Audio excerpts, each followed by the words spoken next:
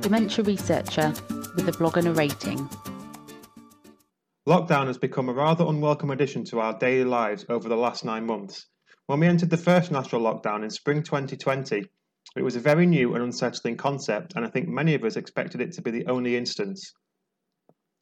We are now in the reality of a third national lockdown, a trilogy none of us wanted to see. Some of us might even look upon the spring national lockdown with a weird kind of nostalgia. Whilst we were heavily restricted, at least the days were longer, the weather warmer, and the national morale far higher. I am, however, a big believer in the idea that it is always possible to see a positive in any situation, and I think there are a few things you can do to make lockdown life a bit more of a pleasant experience. Hopefully some of these changes to your daily routine help you too. Now let me start by saying I'm not going to preach to you on the best ways of homeschooling. I'm not a parent, so I can't pretend to understand the difficulties of juggling homeworking and homeschooling during a national lockdown.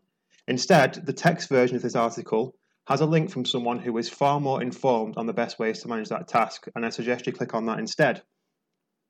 With that in mind, here are some of the things that have helped me get by and even enjoy daily life in the current circumstances. Number 1, affirmations. This is the first recommendation, and it comes straight from the mouth of hypnotist and behavioural scientist Paul McKenna, and it's something I've been doing for a while. Essentially, try and start your day by stating 3 things that you are thankful for. They do not have to be particularly big things. Today I'm thankful that I had a good night's sleep, an enjoyable breakfast, and the weather is a little warmer. If you can think of a few more, even better. Doing something as simple as this shows you that no matter how bad your day was, you still found things to be thankful for. It gives you the mindset that the world is not an inherently bad place. There are always good things to be found. Number 2, get outside.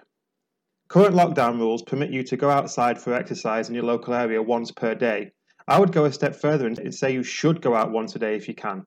A major issue from working from home is the lack of segregation between the work environment and the home environment.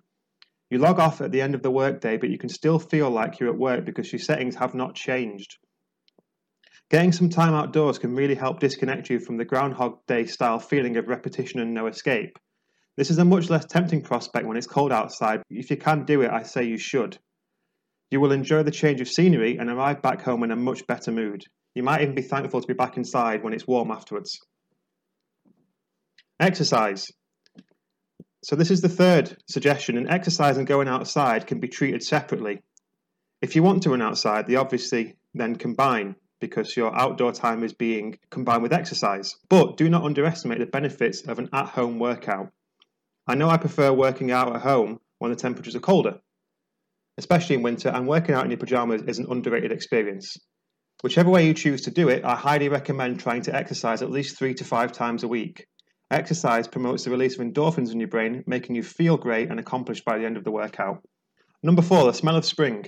This is a rather simple one. One of the things keeping me going during this lockdown is the knowledge that spring is right around the corner. The days are getting longer, and every day brings us a step closer to warmer weather and sunnier skies. If you're looking for a morale boost, try and bring spring into your home. A bunch of tulips from Lidl and a spring-scented candle from Home Bargains can instantly make your home feel fresher and brighter, especially on those dull winter days. Number 5, social and news media cutoff. Segregating yourself from social and news media is a big one for me. Feeling positive is very important in situations like this, and there is a negative correlation between mood and social news media use. The next time you load up Twitter or your news app, take a step back and look at it objectively. How much of the content is positive? You'll be shocked at how much the negative outweighs anything uplifting. Scrolling through that on a regular basis means you are constantly exposing yourself to the doom and gloom. Pull yourself out of it for a little while and seek more positive stimulation instead. Occupy the time you would normally spend on Twitter with something that makes you happy. I look at pictures of the Lake District, play with my dog, or read a bit of a book. It definitely makes you feel better than scrolling the despair of a Twitter feed. Eating well. This is a trickier one. We're locked inside and bored, and that often leads us to head to the fridge for something to do. Unfortunately, eating lots of junk food doesn't make you feel good. It triggers a quick spike in blood sugar and you get a subsequent insulin surge. The result is a quick drop in blood sugar, leaving you feeling tired, irritable, and hungry once again.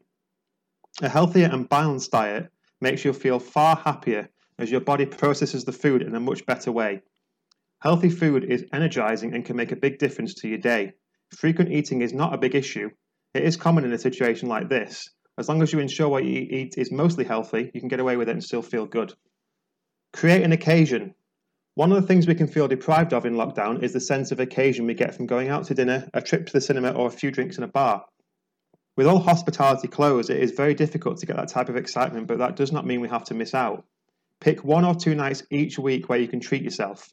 For us, Friday night is treats and movie night. We open a bottle or 2 of wine and enjoy something decadent before relaxing in front of a movie with plenty of popcorn. It is something to look forward to each week, and it really kicks off your weekend in the best possible way. Finally, go easy on yourself. This last tip is the most important. This is not an easy situation, and there will be times when you slip up and eat 7 packets of crisps. While you should not make a habit of this, go easy on yourself when you do. Your mental health is the most important thing, and if you feel like you need to give yourself a break, do so. Don't be afraid to reach out to others when you need a boost. We're all in this together. Thank you for listening. Join the Dementia Research bloggers and share your own views.